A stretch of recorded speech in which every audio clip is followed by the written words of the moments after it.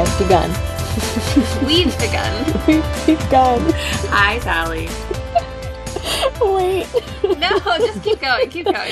Oh boy. Just say hi, Tyler. Hi, Tyler. Okay. And hey, everybody out there listening. Welcome to our podcast. A year ago today. A year ago today.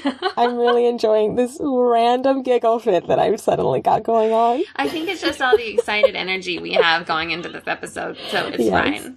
Great. Oh, I'm boy. so excited. Sally, Mm-hmm. tell me what's the best thing that's happened to you since we last spoke.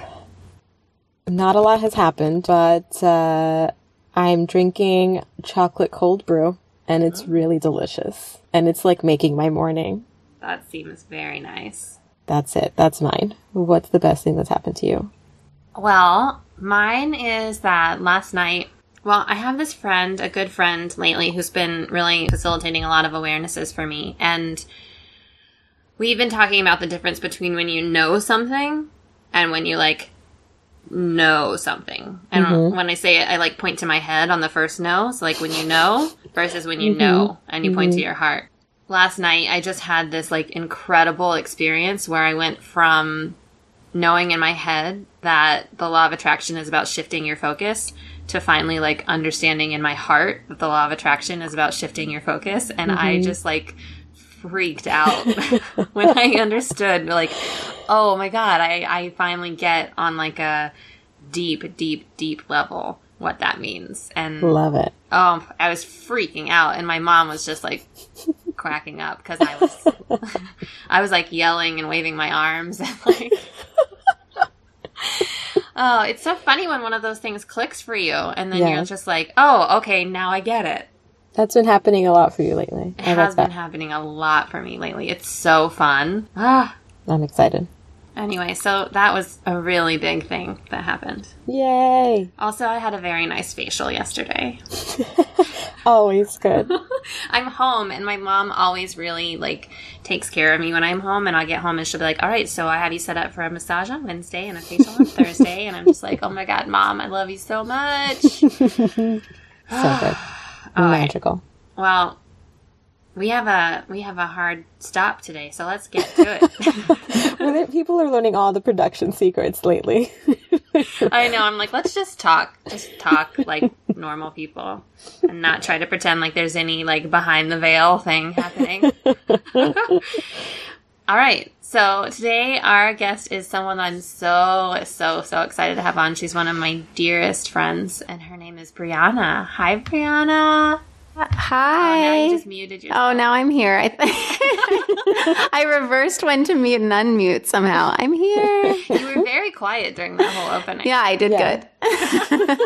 Oh my God, I'm so excited that you're here to talk to us. I'm so excited to be talking to you guys. Oh. I love your podcast. Yay! It's so exciting. Briana is one of the first people that I told when I had the idea for this podcast. So finally having her on as a guest is such a nice feeling. Yay. For months we've been okay, when are you going to come on? What are you going to talk about? When can we make this happen? Yeah. So exciting. Okay, so Briana, I invite you to close your eyes for a moment. And take a really deep breath and get kind of grounded in the energy of what was going on for you a year ago today. And then just share with us in one word how you were feeling. One word, huh? I mean, excited. Nervous is also tied into excitement for me, always. I'm so excited right now.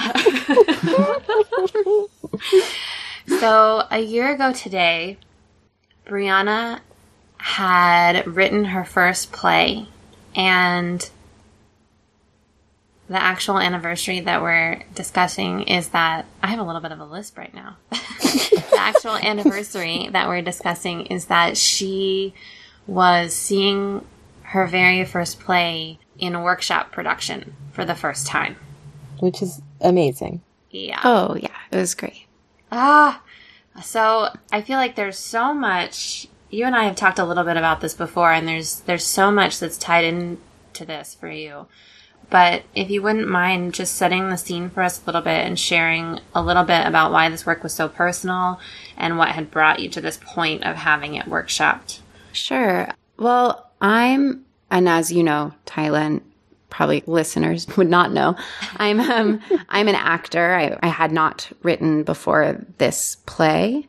And it was just an idea. I had wanted to write for a really long time. I had a really close friend that died, that killed himself. He was bipolar.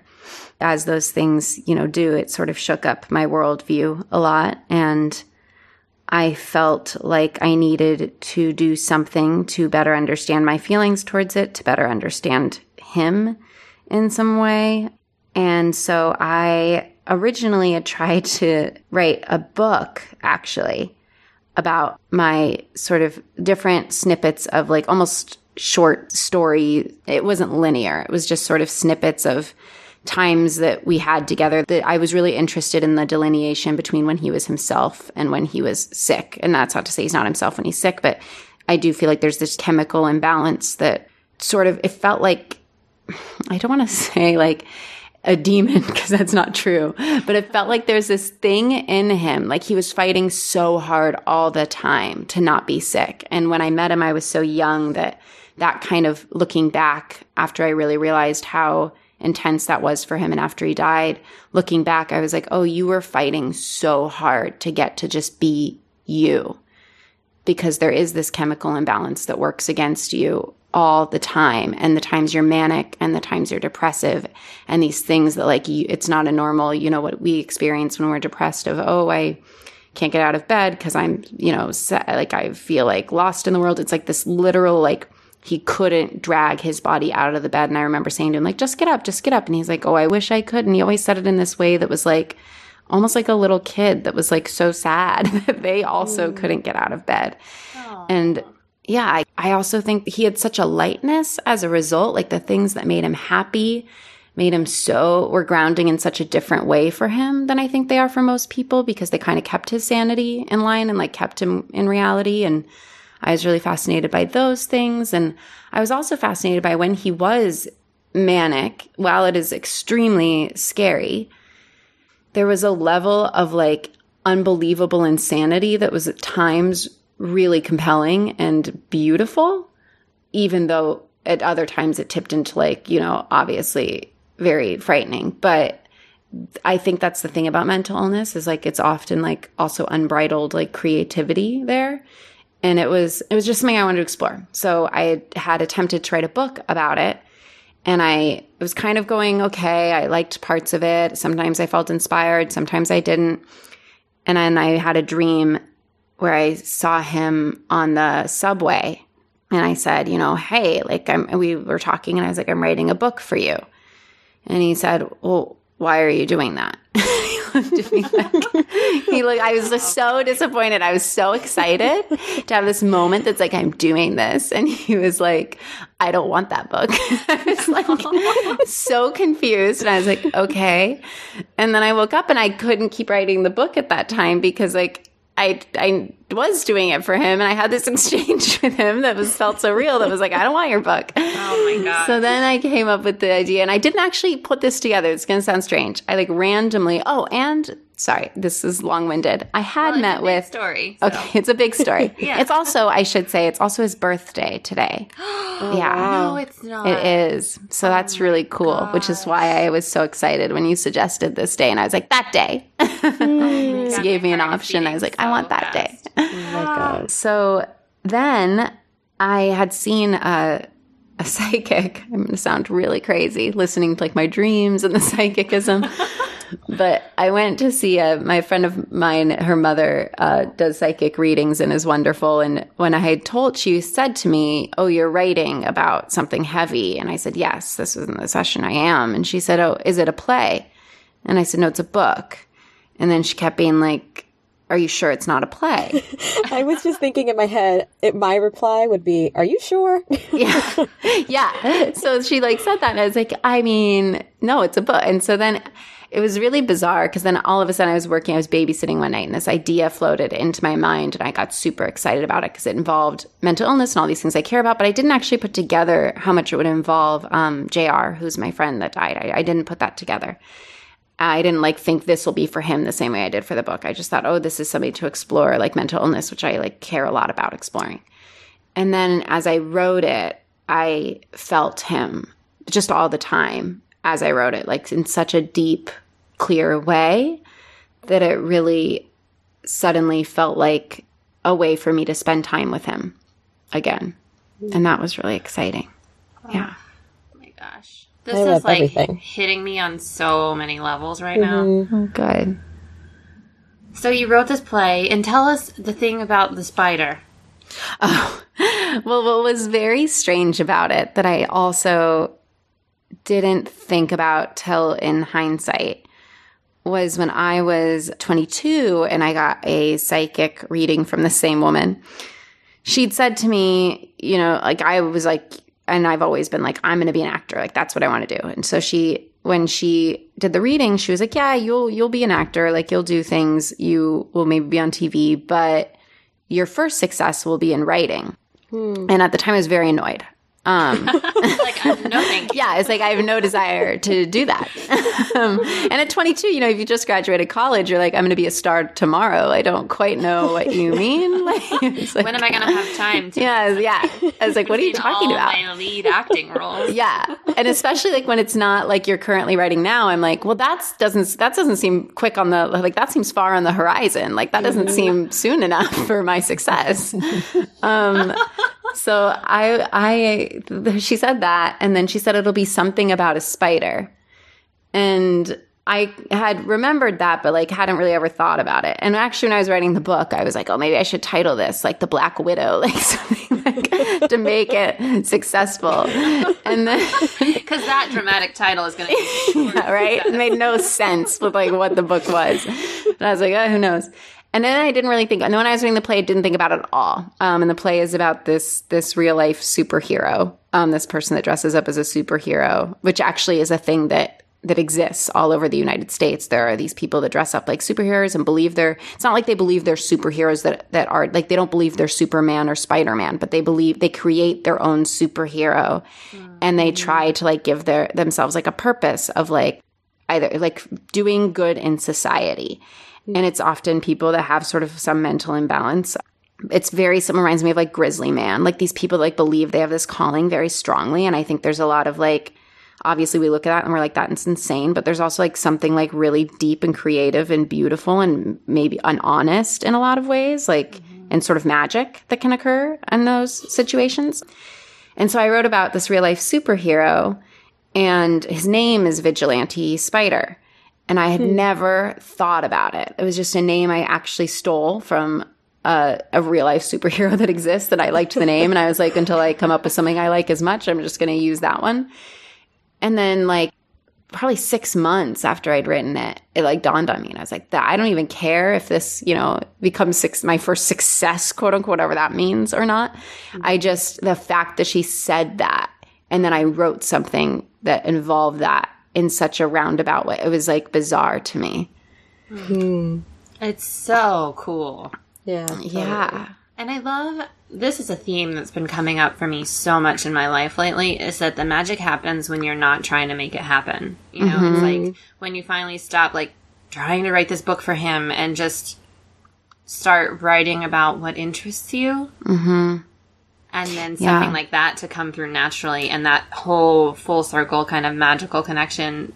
And then you just realize that it happened and how easily it happened. Just like, And you also, it never happens the way you think. Right.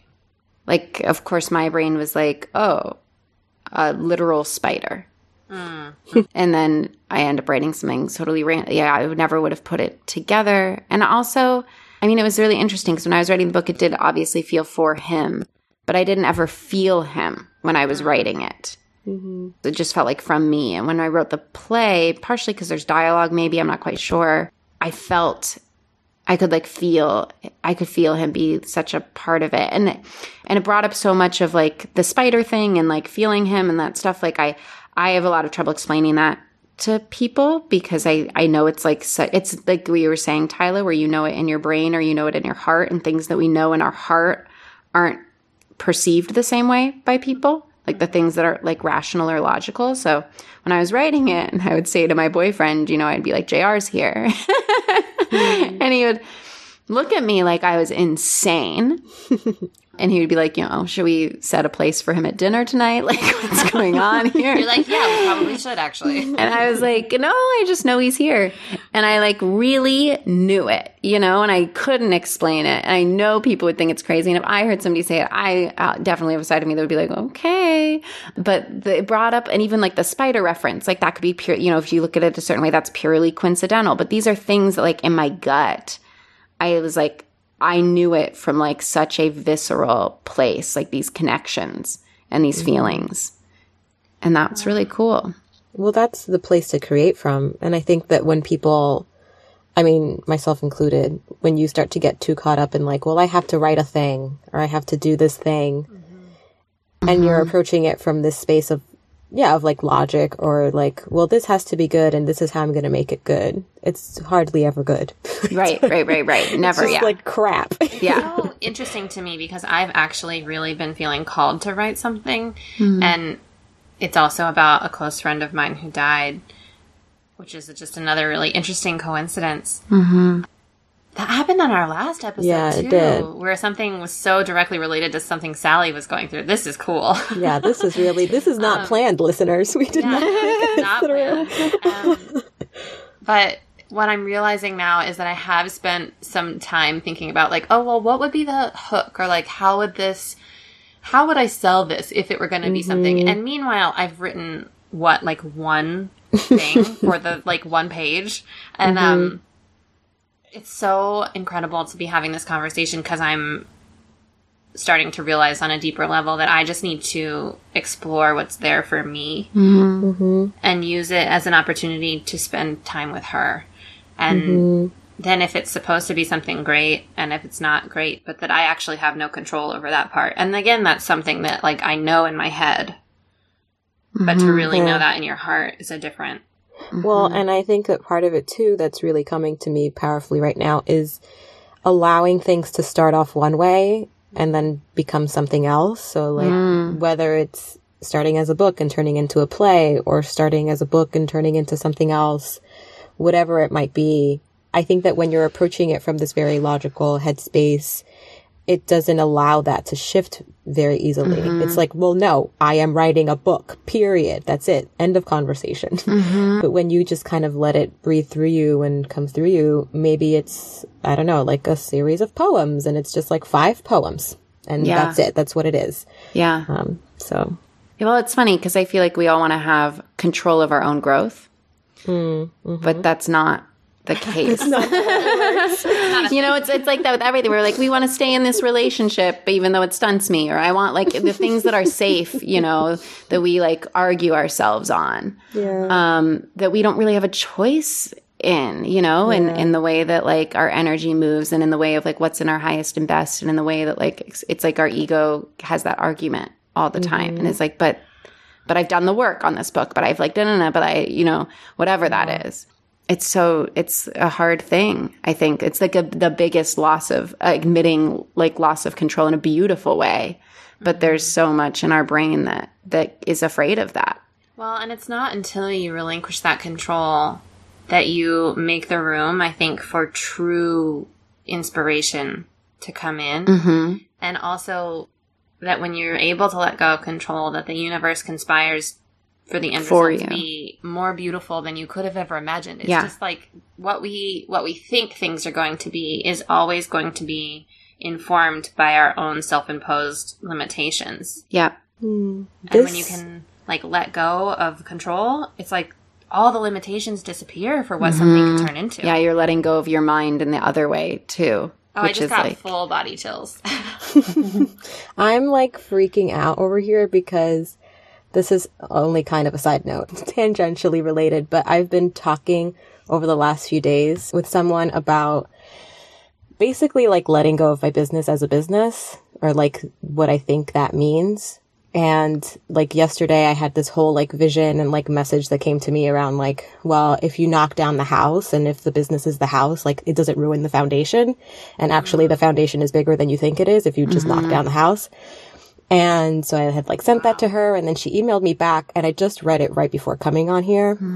That was basically like, not like let go of your business, but exactly what we're talking about like letting it become something other than you think it's supposed to be, and just like explore that and see where that goes. And so now I'm just like freaking out because this conversation's like, this is the most I'm like, what is happening? That's so cool. Okay, so Briana. Yeah. It's a big deal to have, there's many steps between writing something Totally. and having something that you have written be in front of other people and being workshopped by other people. And how did you get from one, or how were you carried from one thing to the other huge thing? And what was that like for you? Well, you know, I just wanted, when I had written the first draft or two, I think maybe the first one, I was like, okay, I need some sort of way. So I need to see this in some form to be able to kind of now have it evolve out of my brain, just sitting on the sofa. So I had some friends over for a reading, and that was helpful. And I did some rewrites after that. And then I did a reading at the Flea, and that was really helpful because it had a bigger audience. The Flea is a downtown theater. And that was really helpful.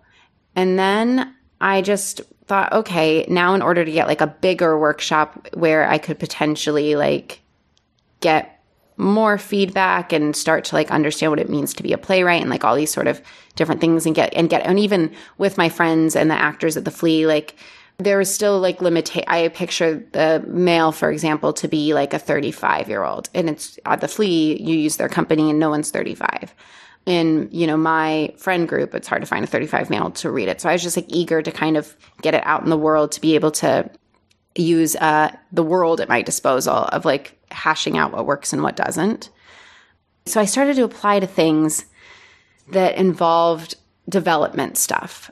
And I applied to this competition in Dallas because the runners-up got readings. And I thought, oh, great. If I'm in like the top 6, I'll get a reading. Maybe I'll go out and see it. Either way, it's something to put on my resume that can help me to get other things, because I have nothing on my resume whatsoever. I was never a writer. And it's always, you know, art's a tricky thing in general. It's like catch-22. You need the thing to get the thing. You have to have the things to get the, you know, it's always that way with all art. That's the most frustrating dynamic. Yes. And that's just, you know, that's the way it goes. So I was like, okay, I knew I wouldn't get something, you know, that every playwright and their mother applies to in New York. So I was sort of just trying to feel out how I could develop it further and get sort of things under my belt. And I saw this theater and I applied for it and never thought about it actually after applying for it. And then like one night at 11 p.m., I get this email that's like, congratulations, you're the winner. We want to do your play. And I was like, what? No, couldn't remember what the competition was. I also didn't feel ready to do the play. I didn't expect to win. And the winner, they do the play, and everybody else gets readings, the runners up. So I didn't feel like ready to premiere it, because sort of once you premiere it, it's a little bit more locked in. You can only have one premiere, and it was so personal to me that I really knew I wanted to be an active part of that premiere. So having it be far away from New York and where I could, and no, I wouldn't be, you know, able to have a ton of say in the room or do a bunch of rewrites based on what was happening. I just didn't feel like that's the way I wanted to premiere it yet. I felt like it was still in the beginning stages of it. And it was my only play. So like, it was like a little bit like my baby at that time. It was like a very territorial feeling. So I said like, thank you. Of course, like they wanted to pay me. They wanted to fly me out there for the show. So sweet. So great. Really the most like flattering, wonderful, like encouraging email. And I was like, thank you so much. I'm not ready to premiere this. And I think maybe I just took a really long shot and was like, if you are willing to do a workshop and not have it be the premiere, I would do it. But I also understand this is a contest. I understand this is what the winner gets. I understand you pay money. I understand that would mean forsaking money. And I also understand, like, I shouldn't get the money if I'm not going to give you what you're wanting from it. Mm-hmm. And also, you announce the winner, and that's going to be like, that's what you give them. So that's going to be confusing. So I said, I understand that there's more, that you probably can't use me as your winner, but this is sort of where I'm at. And they wrote back and they were like, okay. And we did like a little bit of negotiation of like how, what they would want in return for that, which is just basically acknowledgement of some kind that they were people, like and if it were to get published, that they did do a workshop. And we reached that agreement. And then I felt much more safe because I knew I wasn't going to get to be a part of the process. I was just going to see what they did with it, which was extremely informative for me and a wonderful gift. But also I would love another, process down the line where I get to be in the process. Yeah. This is so incredible. Like, yeah, to be able to stand in your truth and in your power to say like, oh, thank you so much, but that is not exactly the thing that I want. Mm-hmm. And here's what I do want. And I understand, like, here are where my boundaries are around this. And I understand if that means that you can't work with me. Yeah. And it's so nice how often that gets worked out when you do that. Yeah. But I think it's so funny because I think that we often in our heads are like, oh my God, they're never going to go for this. Oh, totally. And it's like everything you're saying. I have so many examples. The other day I had a conversation with someone and was really nervous to like present my desire to her for how we would maybe work together. And she was like, oh my God, that's an incredible idea. I've never even thought about doing it that way. Mm-hmm. And it was so easy. But the hard part was like grounding enough in my own truth and knowing in order to verbalize my desire out in the world. And then for her to be like, oh, perfect. Yeah, I think that people don't do that enough. And I don't do that enough. And by people, maybe other people. Okay, so you flew out there. I did. To see the workshop. What was that like? I was very scared. Because I knew nothing. Nothing. I hadn't seen the cast. I mean, I didn't know who they were. I'd never met the director. I was mostly just, consulted on how I wanted my bio, how I wanted, I was on their website. I would see pictures on their social media of rehearsals. It was also really weird to like see people talk about your play. And have nothing to do with it. They would be like, in tech, and I'd be like, that's mine. You're like, I don't like that lighting you're using. What are you doing? Yeah, totally. And like having them be like advertising for it and knowing people are getting this advertisement for your play and you have no idea what the play is like looking like, but it's yours. It was really confusing for me. Wow. And intense. What an exercise in like trust. Oh yeah. I mean, and I'm obviously like not maybe the most trusting, hence me being like, we're going to do a workshop. So I'm like, oh, I want my, I love to be a part of, I have no interest, I think, yet as being a writer. And a lot of people eventually, like, I know as an actor, having the writer not there can be a great gift. Like sometimes it's a gift to have them there and it's super helpful. And at a certain point, you're like, we need you out of the room because they do have these ideas for how it never is how you pictured it on the page. It never will be. There's no way for it to be. It's a living, breathing thing that involves so many factors. And I think that can be hard for playwrights. It's exactly what we were talking about before. Like you have your idea of what something's going to be. Yes. And it's like sometimes you just need to get out of the way, get out of the room. Well, because there's a set designer and a cast and a director, and there's just so many people that have nothing to, that it can't be exactly the way the voices sound as you write. You know how much I love theater, Briana, and I feel like just now I just got this insight about how cool it is in theater, because it's like there are so many people whose true creative spark gets to contribute. And maybe that's why I'm having a huge awareness right now, because I love theater so much. That might be why. It's because you can feel the energy of how many people's creative spark it takes to bring something to life. It is. It's amazing. And it's amazing. Like it was such a strange, awesome feeling to see these people invest in something I did on my sofa by myself, you know, like something I cared so much about for so long alone.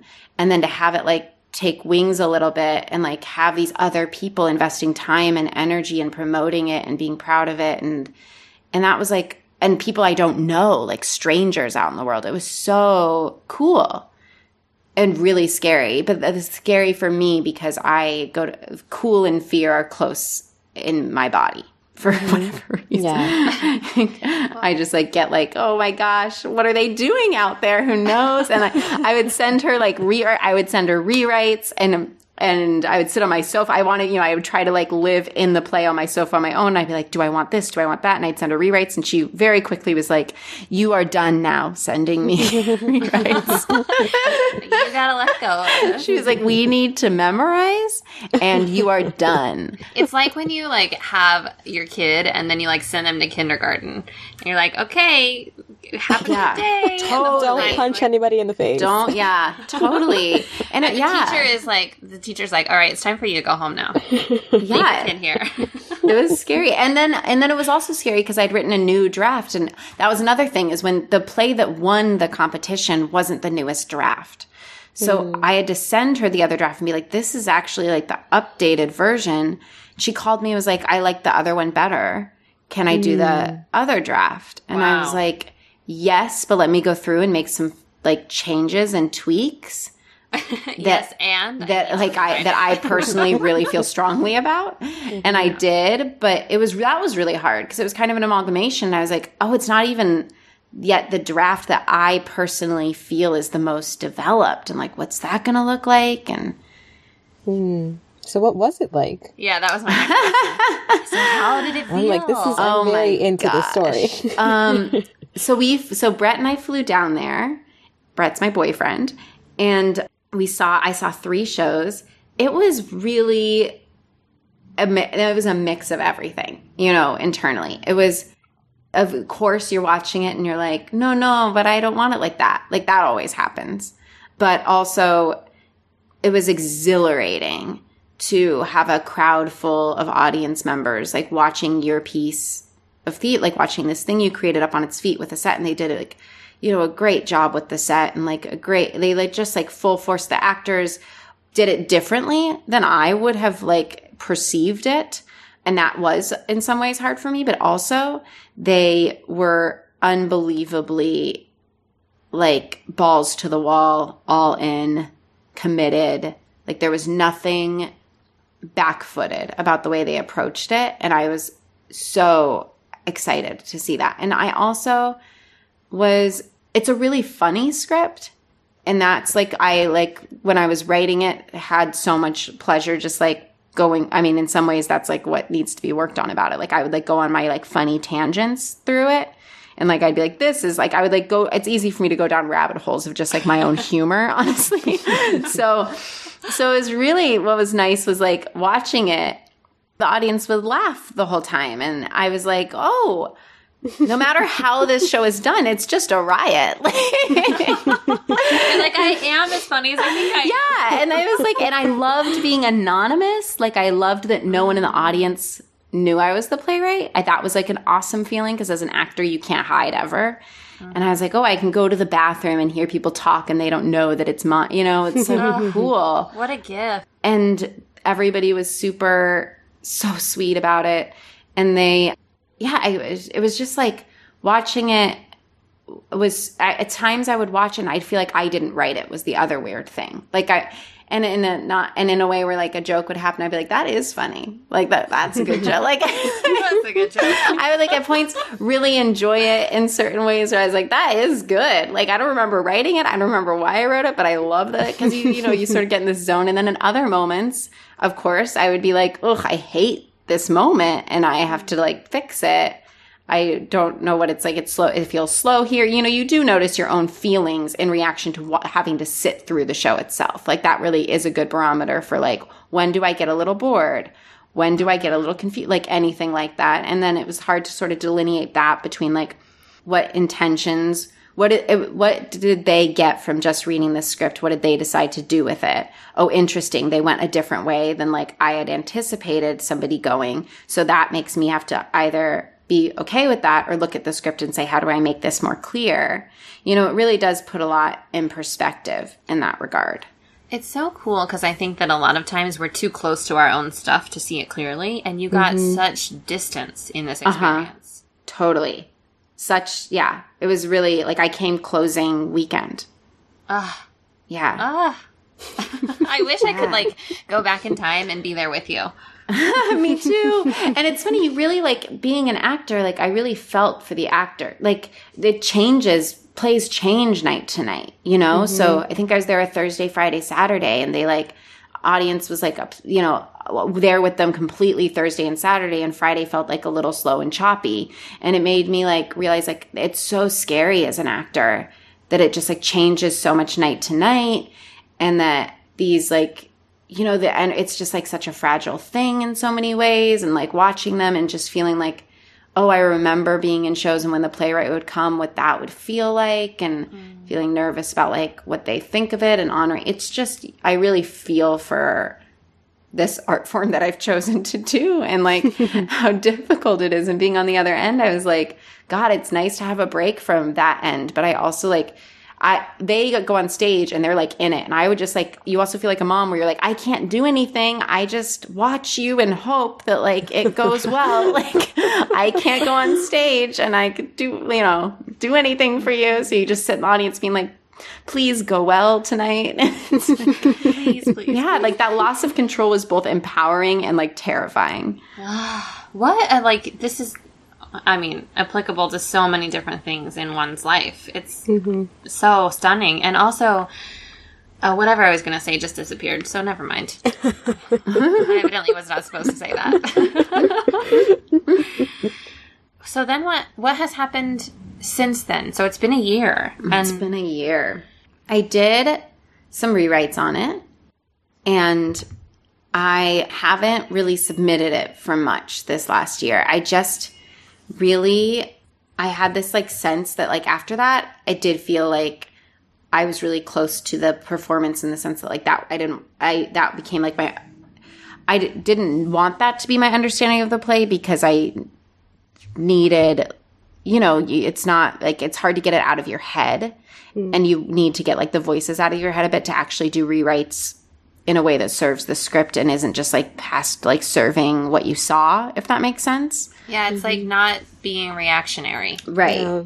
So I took a couple months and then I did some rewrites and I haven't yet figured out what like the next step is. I mean, down the line, I really want obviously to produce it in some form or have it produced and be a part of that process. I've gotten like an offer for some support in that regard, but I'm just sort of like waiting till it feels right, I guess. And I don't feel like it's yet the play that's like ready to be produced, but I don't yet know how to make it become that way. My sort of feeling on it was actually like I needed to like write something else for a bit, like do another play and then come back to it. But I don't know if that's right. Like, you know, I don't know how it'll end up now. I've just like let it be what it is and taken a bit of a break from it. Do you, when you've worked on it since you saw the workshop, do you still feel the presence of JR when you spend time with the work? Yeah, I find rewrites harder in that way. Because when you're writing, you're in this flow. So you just like, it comes out, you know? So I'd feel him come out, like his humor, his everything, like come out of me. And then rewrites get like a little more technical where you're like, what makes sense? What serves the story? What does not? What is clunky? Like it feels a little more like I have to use my brain. I have a crazy idea. Yeah. It might be the same one I'm having. Oh, I hope so. Oh my gosh, that's going to be fun. Well, I don't know. I just feel really strongly that what could be a fun experiment for you is, rather than being in your head, Mm-hmm. to like look at the part that needs a rewrite and then to spend a little time in conversation with him, like inside yourself, and to ask him, like, okay, so what needs to happen here? And let that answer come from him. Because I think you were talking about how you can be in the flow when you're writing. And I think you probably can be in that same flow during rewrites, but you have to get to it differently. Yeah, I love that. It's about making him a contributor. Is that what you were going to say, Yes, Sally? absolutely. I love that. Oh That's my so gosh. beautiful. So now Sally and I want credits. Yes. Okay, great. You got it. Just kidding. Oh my! But I do want a free ticket to the premiere. You'll have it, Tyler. Okay. You'll have that ticket. I've been making a lot of requests. Yes, you really have. I love it. It's really funny. Oh my gosh! Get all the things. I know all the things. I'm just so excited. Yeah. Well, what else is present for you around this that you would like to share with us? Oh, gosh. I mean, I don't know. You know, we talked a bit about, when we talked about doing this session, I remember we talked about whether I was sort of in between whether I wanted to do it about this or about tarot.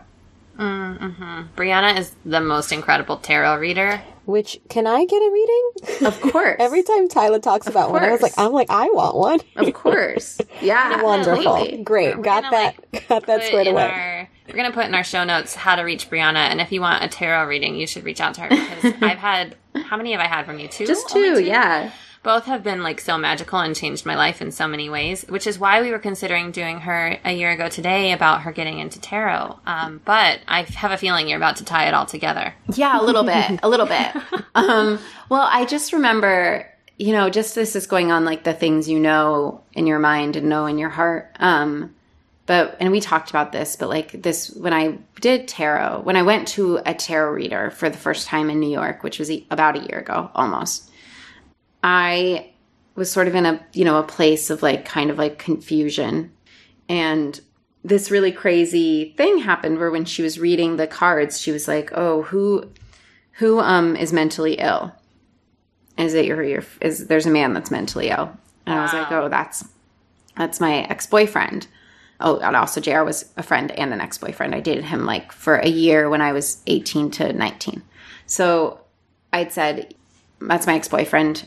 And she said, she was like, oh, what did she say? She said, did he kill himself? Like, it was super specific. And I said, yes. And she said, that's the thing about suicide, is that it's the one thing in life that isn't like part of a natural course. It's like an exercise of will. It like goes against the natural course of our lives. And it's like the one thing that's not supposed to happen. And so your soul lingers longer to heal before moving on. And his soul's still here. And she said, he's here with you when you write it. And you feel that. And he's healing, you're healing yourself and you're healing himself. He feels like his life was for nothing and you're giving him something. And it was the most intense thing that really changed my life, because I feel like I hadn't put together before. I had obviously the sense that like JR is here, and I would say it and like feel a little crazy. And having a stranger say to me, he is there. Everything you feel that isn't logical is just as real and is real. That we don't think is like possible in how our brains work, was so comforting. And I needed it. And I think that's why it came up for me. I needed somebody to be like, you're not great. Like, yes, like what you believe this is for, it is doing for both yourself and him. And it's been a way for me to spend time with him. Yeah. Which like is ultimately the thing, that I miss the most all the time. It's such a beautiful testament to, I think people say quite often that when we heal ourselves, that the work that we're doing is actually much bigger. And I think it can be hard to connect to that sometimes. But this is such a beautiful and kind of concrete, even though it's not totally concrete. Mm-hmm. But like such a beautiful example of how when you're focusing on healing yourself and working through the things that don't necessarily feel good, however you choose to do that, that you're actually contributing to the healing of the collective. Yeah. Mm-hmm.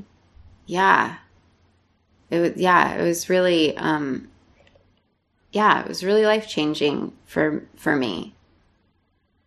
I don't know. I guess and it was also interesting because like writing the play, I had done it for that. I hadn't done it to have it be done. Does that make sense? Mm-hmm. And I was really not cautious of that, but that was part of what drew me to it. Because like as an actor, there's so much of doing things for something. You know, you're sort of, it's like bred in you, like must throw yourself in 100 different directions, must be available, must like it's really hard to keep your agency in that profession because you're subject to so many factors and so many things, and you don't really get to pick and choose what your jobs you get. And so I was really conscious of doing something that was sort of like what also drew me to it was like doing something that was like healing me artistically, healing me internally, healing me with him, where it was like, what is the story I wanted? Like, what do I want to spend time with artistically right now? And mental illness has always been, even before JR, like a big thing for me. And it's been really interesting because for a while I didn't tell anybody it had anything to do with him. Mm-hmm. And I really felt like, I don't know, there was a little bit at the beginning, and I don't know what this was about, of not shame, but like, it's so funny. Like when somebody dies, I didn't know how, like, there's almost this like fear of like, well, how am I allowed to grieve? Which sounds so silly. You're allowed to grieve in whatever way you want.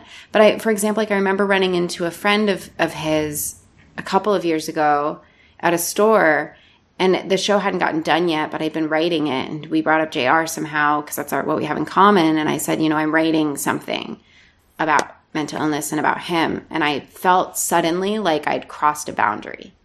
Mm. Like I didn't have maybe like writing about mental illness was like crossing a boundary. I didn't know. Like it was so weird. But I suddenly felt like, how do I do that? Like where does this fit in? I'm still sort of figuring out like, how do I do this for myself? There's like some fear probably in me of when it gets done or if it gets done, like sharing that, having anybody like close to him judge it, which is so weird, It brings up a lot of like fear of like judgment of how I've chosen to grieve with it. What's coming through so strongly for me right now is that it's all about your intention. Mm-hmm. And I think that when someone sees a work, that they feel the intention behind it, even if they don't necessarily agree with the way you've chosen to represent something. And I do think that your intention around this feels so pure that, I mean, I haven't seen the work, obviously, and I didn't know him, but I do have a strong sense that anyone who knows him will feel reverence because of what you've done, even if they don't totally resonate with the work itself. I love that. And like on a lighter note, this is so off topic, but for some reason it's coming to me. He had, when we broke up, we had a very tumultuous, we were friends for probably, 8 years before he died. But we dated for the first, year of that, maybe 7 years. And so when we'd broken up, he had his like first manic period, like really manic period. And during that period, he was acting like obviously insane. And he was so mad at me. There was so much anger that came up. And he wrote this like really long book about how terrible I am. And it was like long. It was like crazy manic rant. It was really funny and like, but like really like mean. And it was all about, I think, like, it wasn't supposed to be totally about me. It was about like women and like what like women are like, some like bigger topic of like the kind of women you should steer clear of, something like that. And it was like all about like me and the way, and like the way I operate and how to, and then he's also so weird because he sent it to me to read. But this was like the dichotomy of our relationship. Sent it to me and was like, and then I like, and I was like 19. I call him, I'm crying. I'm like, why have you sent this book to me? It's so mean. Why would you do this? And he was like, so remorseful. He's like, oh, I'm so sorry. I didn't mean to upset you. And I think it's like a switch flip. Like he was always flipping these switches. You know, he's like different people all the time. So he's like, so I'm so sorry. And I was like, I don't understand. Like, this is even mean. So there's something in me that was like, really liked me writing something for him. Like in a weird way, I was like, well, he wrote something for me. I write something for you. Yeah. I think mine's a little nicer, but like it just feels like this part of our dynamic in a way. It's so fun to think about the fact that your relationship with him can continue to evolve. And that's another thing that I've really been thinking about. Because I have a few dearly departed people in my life, and I've really cut off those ties, I think, for a long time, and I'm opening more and more to the idea of re-engaging in those relationships. Yeah, I love that. It's such a, it's something that I think it's something that's always been hard for me about death. You know, I feel like when people die, at least in my family growing up, it was almost like unspoken of like, we're not allowed to like talk about this person. Like we're not allowed to even, it almost feels like painful for their name to get mentioned. You know, weighted is the word when you mention their name. So as a result, I mean, even when my father's parents died, like there was no funeral, you know, like there was no grieving. And I'm such a feeler, and like, I need like so much communication about it. I need to feel like I can talk about them all the time if I want. I was having a lot of trouble feeling like I could do that. I was having a lot of trouble finding ways to heal myself. And so it was like really a great way for me to get to have, I mean, I know for me, like if I were to, you know, when I die, I want people to talk about me. I want them to talk about me all the time. Like, I'm the same way. Like, I don't want like that to like not, I would need to not exist suddenly. So I felt really strongly about having as much of a continuation with him in some form, and I needed it. I mean, I felt strongly about it, but I also really like needed it. I think like sudden death when somebody's young, there's like nothing more like that shakes you more than that. Yeah.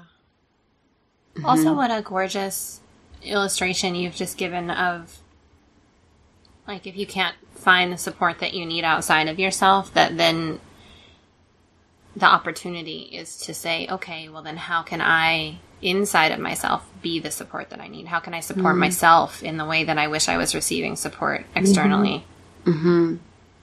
So many amazing life lessons in this call. Yeah.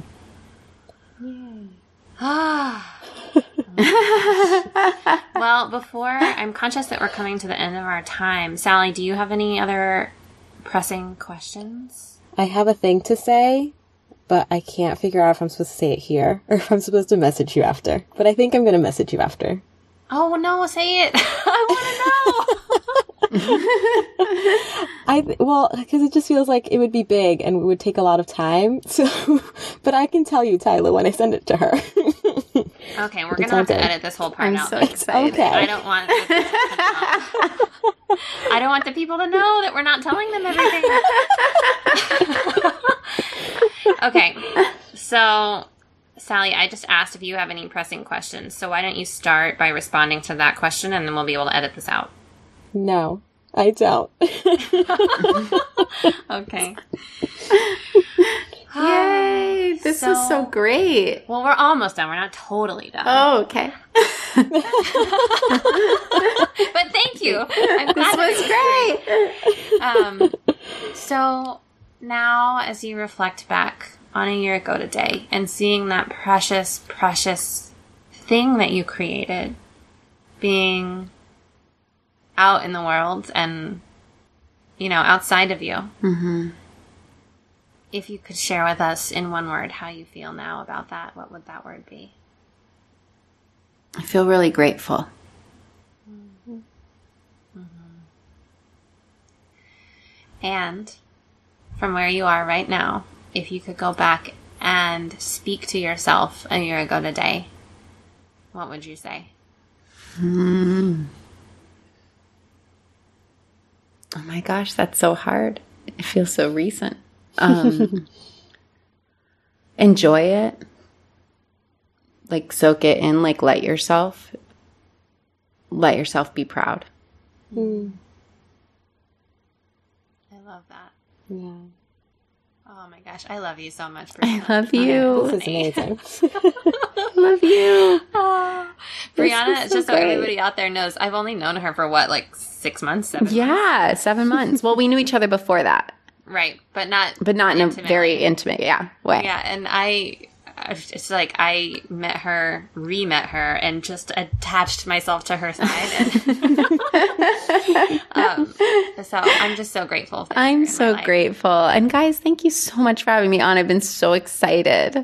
I've been really excited to be a guest on this podcast. I think it's just such a special, wonderful thing that you're offering out to everybody. Oh, thank you. Yeah.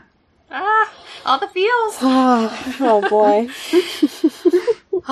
And Sally, it's so nice to meet you. It is wonderful to meet you. I'm so excited. Oh my gosh. We're gonna 2 be of my friends now. besties are now. Oh my gosh. So we have a little extra time. So I've pressured Sally into sharing what she was going to say earlier. And we're going to do that now. So if you stayed with us till the end, for you. Bonus. Sally, what were you going to say? Okay, so I was getting super powerfully, and this is like weird because this is basically like a channeled reading, but on a podcast. We're really opening up to our gifts around here. Yeah, we are. It's great. There's a lot of, what was coming through for me is that there's a lot of like fear and anxiety around this project and having it be done. And when I kind of like was like, oh, that's interesting. Why? And then you address some of that fear. But I think that a bigger part of that fear is like the continuation of your relationship with JR and how like this worry of just finishing this play and having it be totally done and having it be on stage for people to witness, does that end our relationship? So I guess I was just getting to like tell you that and name that and see like how that resonates with you and what you think about that, or like what are your feelings, thoughts, whatever. Wait, sorry, can you say it again? Yes, I can say it again. Thank you. I guess if it had to be a question, it would be, what parts of you are afraid that by completing this play, it would somehow end your relationship with JR?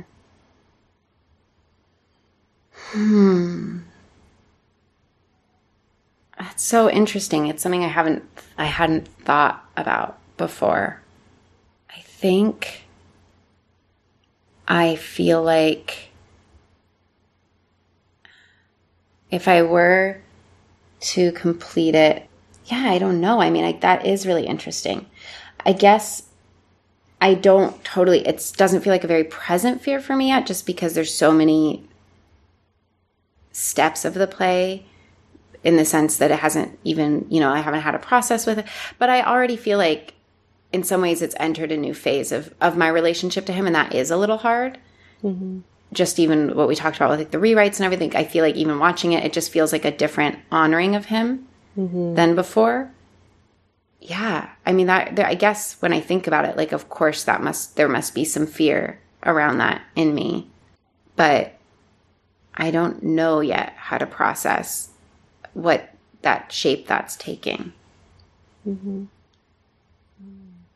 Yeah, I just keep getting that the more you allow yourself to explore that, then not only, it won't just impact the play, or your relationship with him. It's going to impact other areas of your life and probably your creative expression, because it feels very big and very tied to a lot of things. And just something really powerful for you to move through if you choose. Obviously, you do not have to do anything. But that's what I was getting really profoundly earlier. It just goes back to that idea of like removing the limitations you think you have. You know, like that idea of like, oh, and I think that this is, I'm so glad that we had time to talk about this a little, because I think that is a fear that a lot of people have operating subconsciously. And it's like, if I allow myself to complete this thing that has meant so much to me, what will that mean? Yeah. It is a hard thing. And like, I haven't yet found the way to like continue the work. I feel like I'm in between finding new ways into the work in regards to like him and honoring him and all of it. It just feels like I reached a point, and then like, again, what we talked about before, like the evolving and the evolution and finding like a way to like grow and change with it. And I haven't yet like received what it means for me. Well, and I think it also goes back to the tarot reading you received and just like the knowledge and awareness of, oh, these people, they stay with you longer. And so I wonder if there's a part of you that's like, oh, so then that means that at some point he will not be with me. And if that's tied at all to the work, then that's obviously going to affect how the work is coming through you. Right.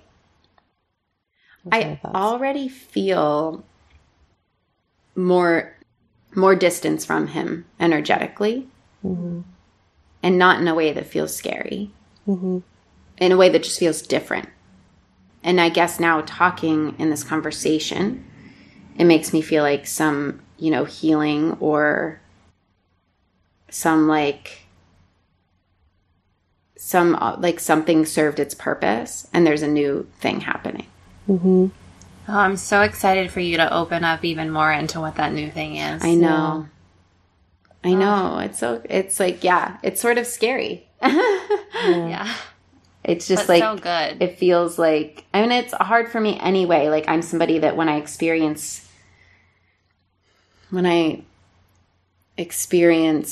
certain like feelings or things so tangible, like I want it to last forever.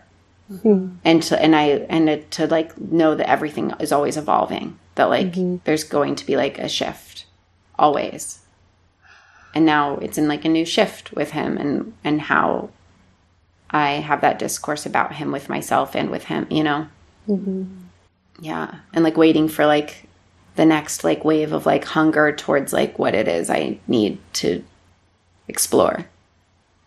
Oh, I can't wait to see this play. Yay! So, Briana, thank you so much for coming and talking to us today. You're welcome. This has been so amazing. And where can people find you on the internet if they want to follow all of your updates and then maybe eventually find out how they can see this play? I have a website, and it is www.brianaposner.com. I also am on Facebook under my name. I'm not on Twitter, and I'm not on Instagram. Great. That's cool. Yeah. Great. Well, I know you have to go, so we'll say goodbye. Okay. And thank you again. Thank you, guys. This was such an honor. Yay. Thank you for having me. Yay. I loved being on it. Yay. We loved having you. All right. I'll talk to you guys soon. Okay. Bye, love.